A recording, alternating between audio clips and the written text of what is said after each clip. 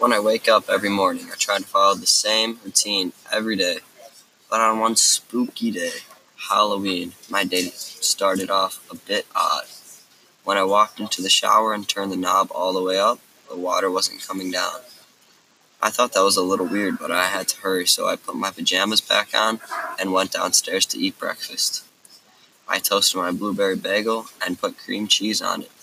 I didn't see anything wrong, but as soon as I took a bite out of the bagel, a big black spider with a red dot on its back came sprawling out and crawled across my hand. I instantly jumped and screamed as the bagel went flying through the air. I was shaken. I didn't know what to do, but I had to hurry up because I had to leave soon. So I guess I couldn't eat or shower anymore. So I just went back upstairs to get dressed. As I opened my closet door, it made a loud creaking sound, and as I reached for my hoodie, a huge white spider web covered my arm. This was one of the strangest things that had happened on that day, but I just swiped it away and grabbed my hoodie because I had to leave in a few minutes. Just as my Halloween day seemed odd enough, I had to go to school. It was a dreary day, and everyone seemed tired. My brother and I got in the car and started driving to school. His morning was going pretty normal, he said, so I'm not sure what was going on with me. Our ride to school was pretty normal, but one thing was a bit strange. It was when we were going through the intersection and the red stoplights were flickering in an odd pattern. I just overlooked it because it happens every so often.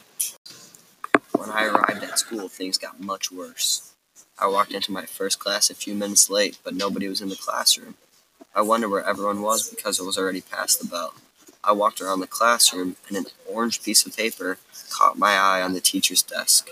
It read, "Class will be outside today." This freaked me out because I had never heard of class being outside, but I made my way over anyways. As I walked out the door to go outside, I saw a bunch of human-like figures with jack-o'-lanterns as faces. Some with scary cutouts, and some with just eye and mouth holes.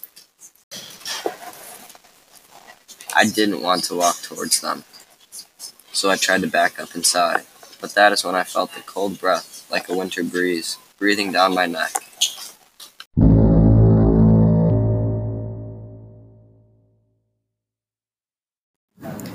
I froze. It was one of those mysterious figures, but what were they going to do to me?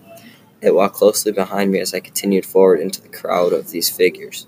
As I approached, they surrounded me.